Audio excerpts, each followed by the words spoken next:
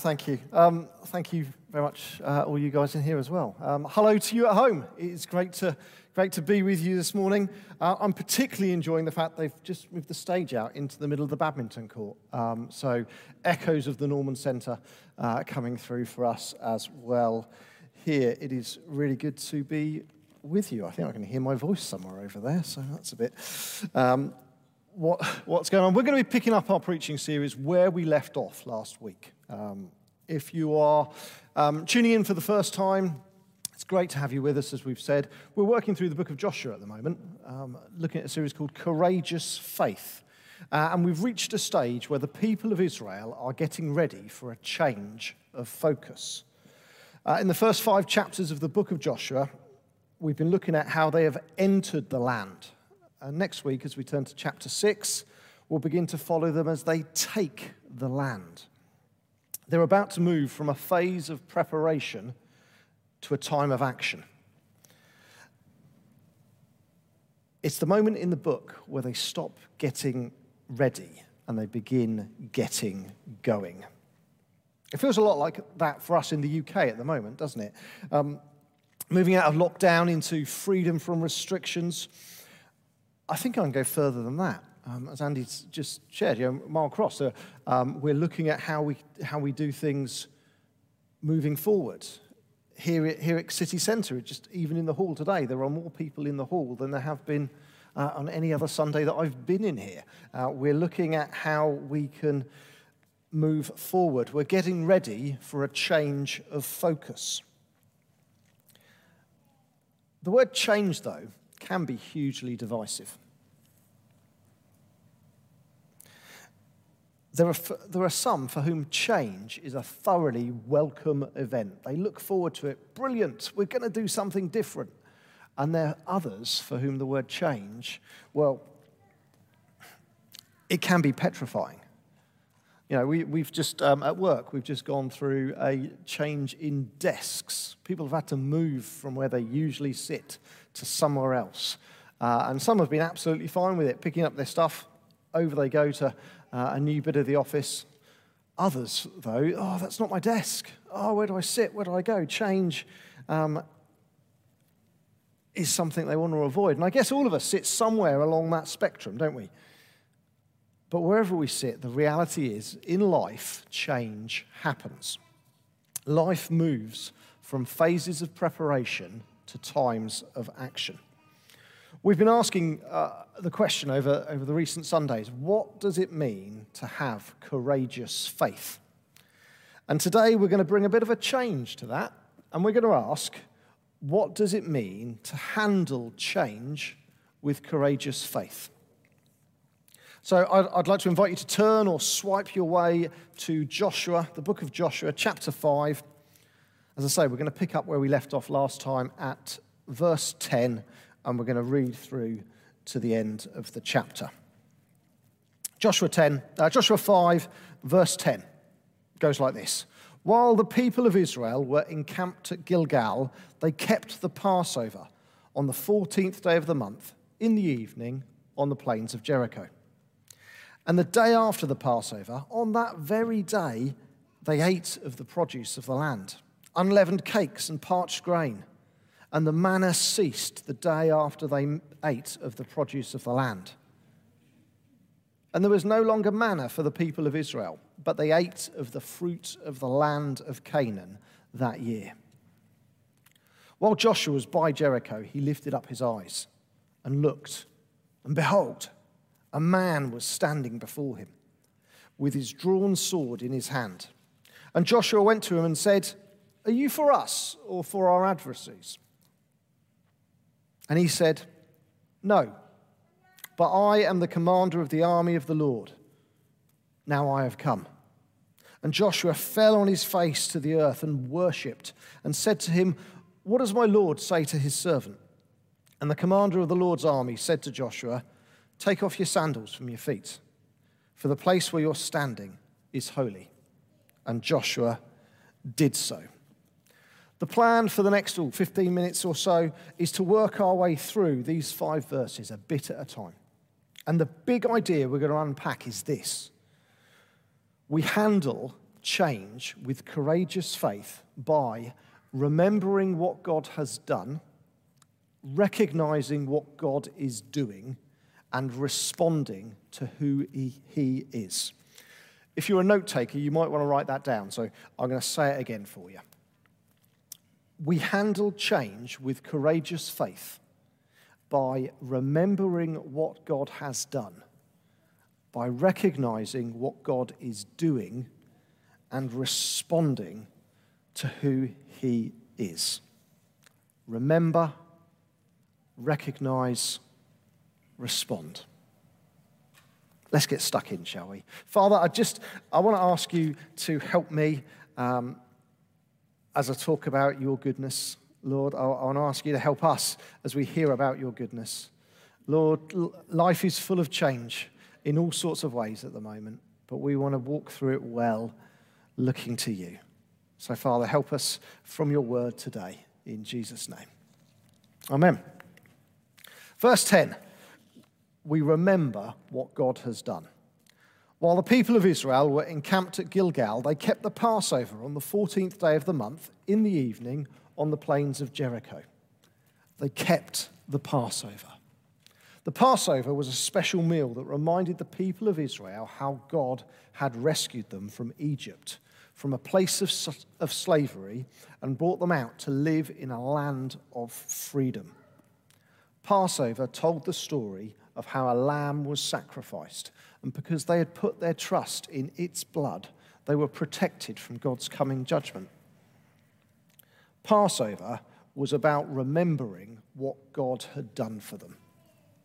You can see that from Exodus chapter 12, verse 24 to 27. This is Moses at the first Passover saying to the people, "You shall observe this meal as a statute for you and for your sons forever.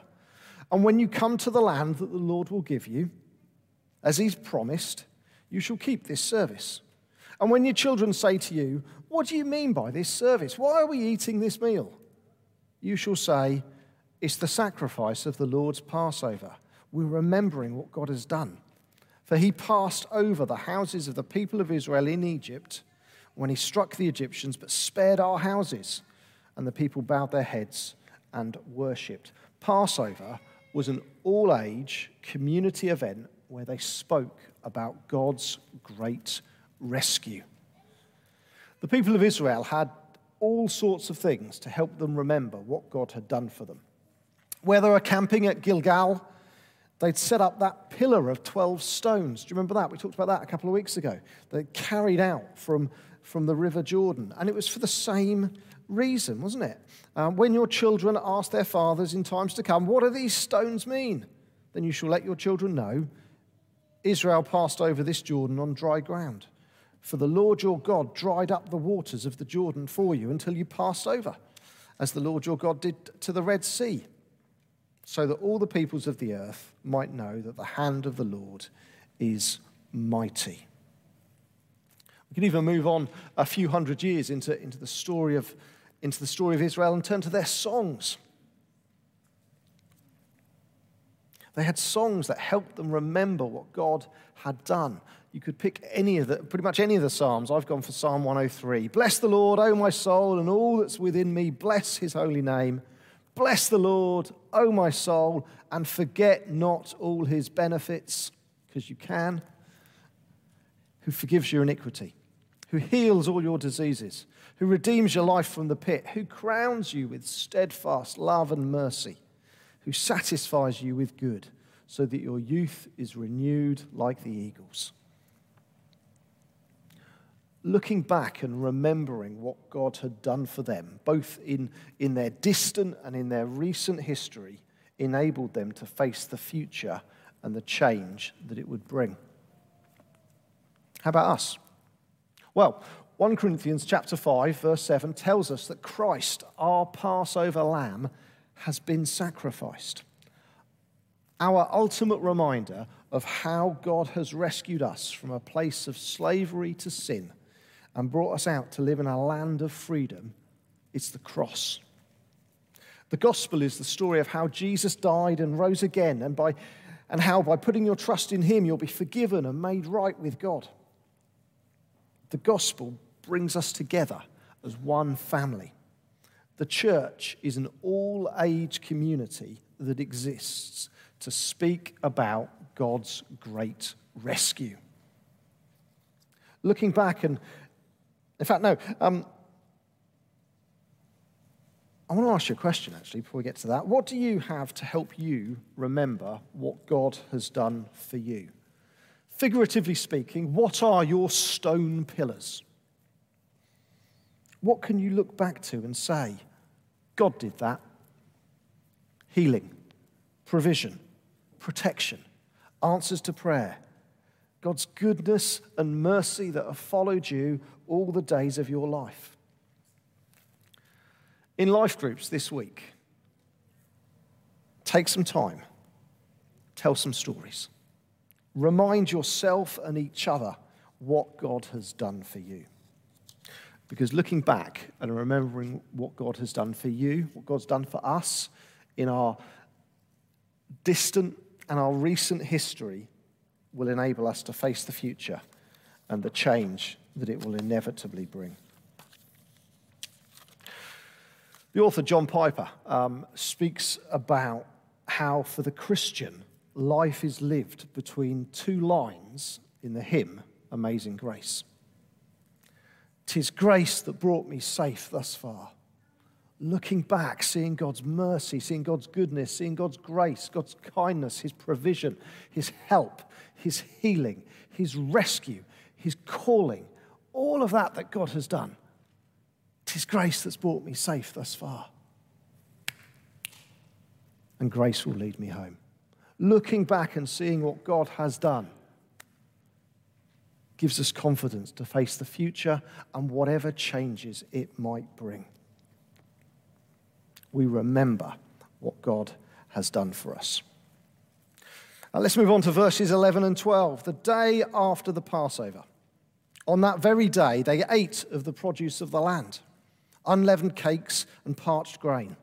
And the manna ceased the day after they ate of the produce of the land. And there was no longer manna for the people of Israel, but they ate of the fruit of the land of Canaan that year. That was a big day. For 40 years, the people of Israel would get up in the morning, 6 days of the week, and gather enough manna for their family to eat. So this was a big day. This was how life had always been for many of them. It was called manna because the first morning they saw it, no one knew what it was. And manna sounds like the Hebrew words mancha, which mean, what is it? So I can imagine the whole camp stepping outside of their tents that morning and just with one voice, manha, what is it? And the name kind of stuck from there. My other favourite thing about manna is recorded in Exodus chapter 16, verse 31. It says this, it said it was like coriander seed, white, and the taste of it was like wafers made of honey. I guess it's a bit like those caramel waffle biscuits, and we sell them in the shop, don't we, Don? Yeah, you have them with frothy coffee. You know those things. They are great. They are the best biscuit in the world. Fight me. Yeah, they're amazing. God could have made manna taste like Ryvita, but he didn't. He made it taste nice. God is kind like that. Manna was a wilderness food for a wilderness people. Now that the people of Israel were beginning to take possession of the promised land, manna had served its purpose. So God stopped providing them with it because he had something better for his people, the produce of the land. The promise was becoming a reality. The people of Israel needed to recognize what God was doing among them so they could benefit from it. And what was God doing? Well, to put it simply, God was keeping his promise and working out his plan. Back in Genesis chapter 12, God promised a guy called Abram that he would bless him and give his offspring the land that he was in. That's why they called it the promised land. It had been promised, and God was keeping his promise. In light of this, the people of Israel began to live in the good of God's promises and ate of the fruit of the land that he'd led them to. God's kind like that too. If they'd missed what God was doing, then they would have carried on trying to gather manna when there wasn't any. It can be the same for us as followers of Jesus. God, in his goodness, graciously provides us with wilderness food, but what we're really longing for is the produce of the land, the fulfillment of his promise. God's promise to the Christian is based, once again, on what Jesus does for us. James chapter 2, verse 1 says, family. That's how the New Testament talks about the church. Family, show no partiality as you hold the faith in our Lord Jesus Christ, the Lord of glory. Being a Christian is about having faith in Jesus, not about Jesus. It's about a relationship, not a ritual. Goff made this point in a King's Daily at the back end of last week. All the promises of God find their yes in him, in Jesus. Now, Jesus doesn't change. He's the same yesterday, today, and forever. He's always holy, always faithful, always kind, always good, always glorious. That's why we can put our faith in him. I'm sat on a stool because I trust the stool. I put my faith in Jesus because I know I can trust him. It's as we recognize what God is doing in keeping his promise and working out his plan that we can handle change with courageous faith. Romans 5 puts it like this. It says, therefore, since we've been justified by faith, we have peace with God through our Lord Jesus Christ. Through him, we have also obtained access by faith into this grace in which we stand. There's a presentness to the grace of God. And we rejoice in the hope of the glory of God. Not only that, but we rejoice in our sufferings, knowing that suffering produces endurance, and endurance produces character, and character produces hope, and hope does not put us to shame, because God's love has been poured out into our hearts through the Holy Spirit who has been given to us. Church family, don't miss out on what God is doing by putting your hope into ritual. It's always been like that. Even when circumstances change, God doesn't. He's always keeping his promises. He's always working out his plan. We remember what God has done. We recognize what God is doing, and we respond to who he is. Verse 13 onwards. When Joshua was by Jericho, he lifted up his eyes and looked, and behold, a man was standing before him with his drawn sword in his hand. And Joshua went to him and said to him, are you for us or for our adversaries, enemies? And the man said, no, but I'm the commander of the army of the Lord. Now I've come. And Joshua fell on his face to the earth and worshipped, and said to him, what does my Lord say to his servant? And the commander of the army of the Lord's army said to Joshua, take off your sandals from your feet, for the place where you're standing is holy. And Joshua did so. As we've already said, there's a shift of focus coming for the people of Israel. And faced with that, Joshua, their leader, heads out to look at what's in front of them. Jericho. Perhaps he's looking down at his plans. Maybe he's got a scale model of troop divisions made out of rocks. He's trying to work out where to put the siege towers. How am I going to get over these city walls? And he lifts up his eyes and he sees this mysterious figure standing before him, the commander of the army of the Lord. We can't say anything out loud here in the King Centre, but Who is the commander of the army of the Lord?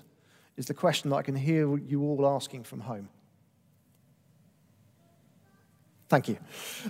There are two theories regarding his identity. First, that he's a high-ranking angel, a bit like Gabriel, who we meet at Christmas, or Michael, who gets a mention in the book of Daniel.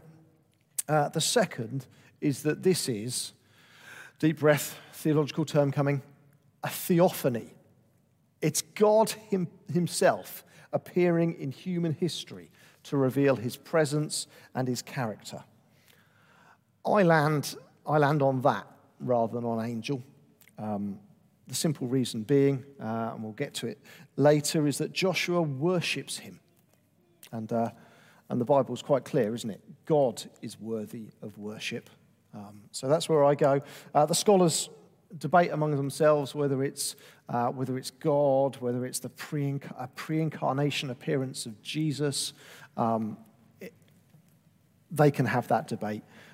It's God turns up in the middle of Joshua's time of change. God arrives, and Joshua responds to who he is. The first thing we see about God is that he's got his sword drawn. God is ready for action. God is always ready for action. He doesn't huff and puff like a disgruntled dad when he has to get out of the sofa to do something. Off we go again. God is on the front foot. He's looking for ways to glorify himself in your life. If you want to take the father analogy and put it on, actually you think of Luke 15, don't you? The story of the prodigal son, or the story of the waiting father looking out with compassion. Can he see his son? And as soon as he sees his son, what does he do? He gets up and runs. That's what God's like. God is ready for action. Draw near to him, and he'll draw near to you. God is ready to respond. Joshua asks a sensible question of the armed man. Will you fight with me, or do I have to fight you? Are you for me or for my adversaries? The answer he received was not what he was expecting. No.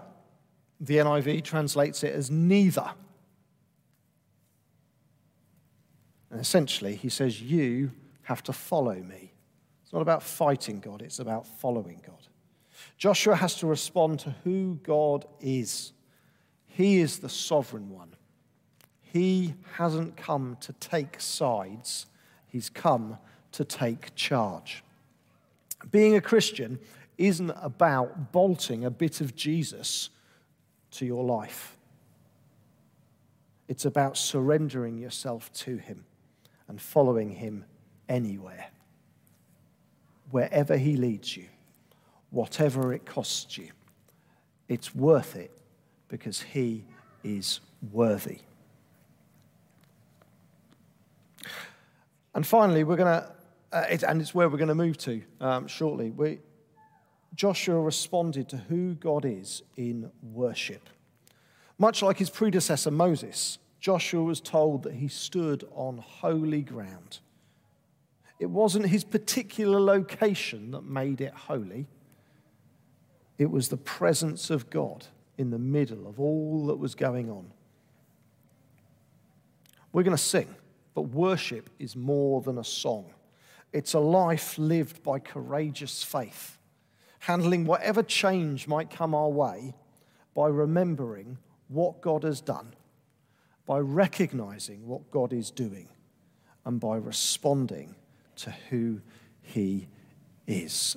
Rich and the band, do you guys want to come back up? I'm going to end with a quote from a guy called David Jackman. I don't think he's any relation to Hugh, but he's written a commentary that I found helpful in preparing this about the book of Joshua. And he says this, he says, the essential preparation for the fall of Jericho is that the earthly leader, that's Joshua, falls flat on his face before God. That is the prerequisite of God's plan to be unveiled or for God's plan to be unveiled and God's purpose to be activated. And the same is true for the church today and for its individual members. It's when we live in glad submission to God's will, revealed in His Word, that He can lift us up and lead us on. We need to be much more concerned about His priorities than about our planning, our arranging of strategies, our ordering of scaling ladders and building of battering rams. They might not even be needed.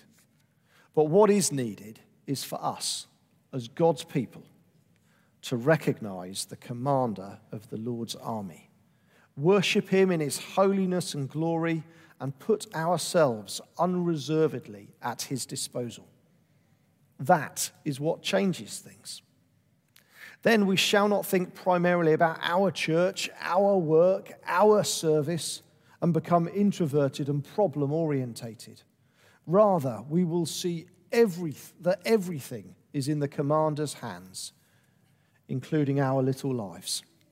And that the greatest wonder of all is that He designs to take up and use lumps of unpromising clay like you and me. Father, I thank you that that is your plan for us, Lord, to use us to display your glory, to tell of your grace, to speak of your great rescue. Jesus, we thank you for the cross. We thank you that as we look back, we know the answer to the question, does God love me? We see it there. Lord, we thank you that 3 days later, Jesus, you rose again. You're alive. You are doing stuff in our lives today. And Lord, we want to recognize what you are doing. And Lord, we want to respond to who you are. You're our King. We're following you. You're ready to take action on our behalf for your glory and our good. And Lord, we want to worship you. We want to lay our lives down before you and follow you anywhere. Thank you, Lord.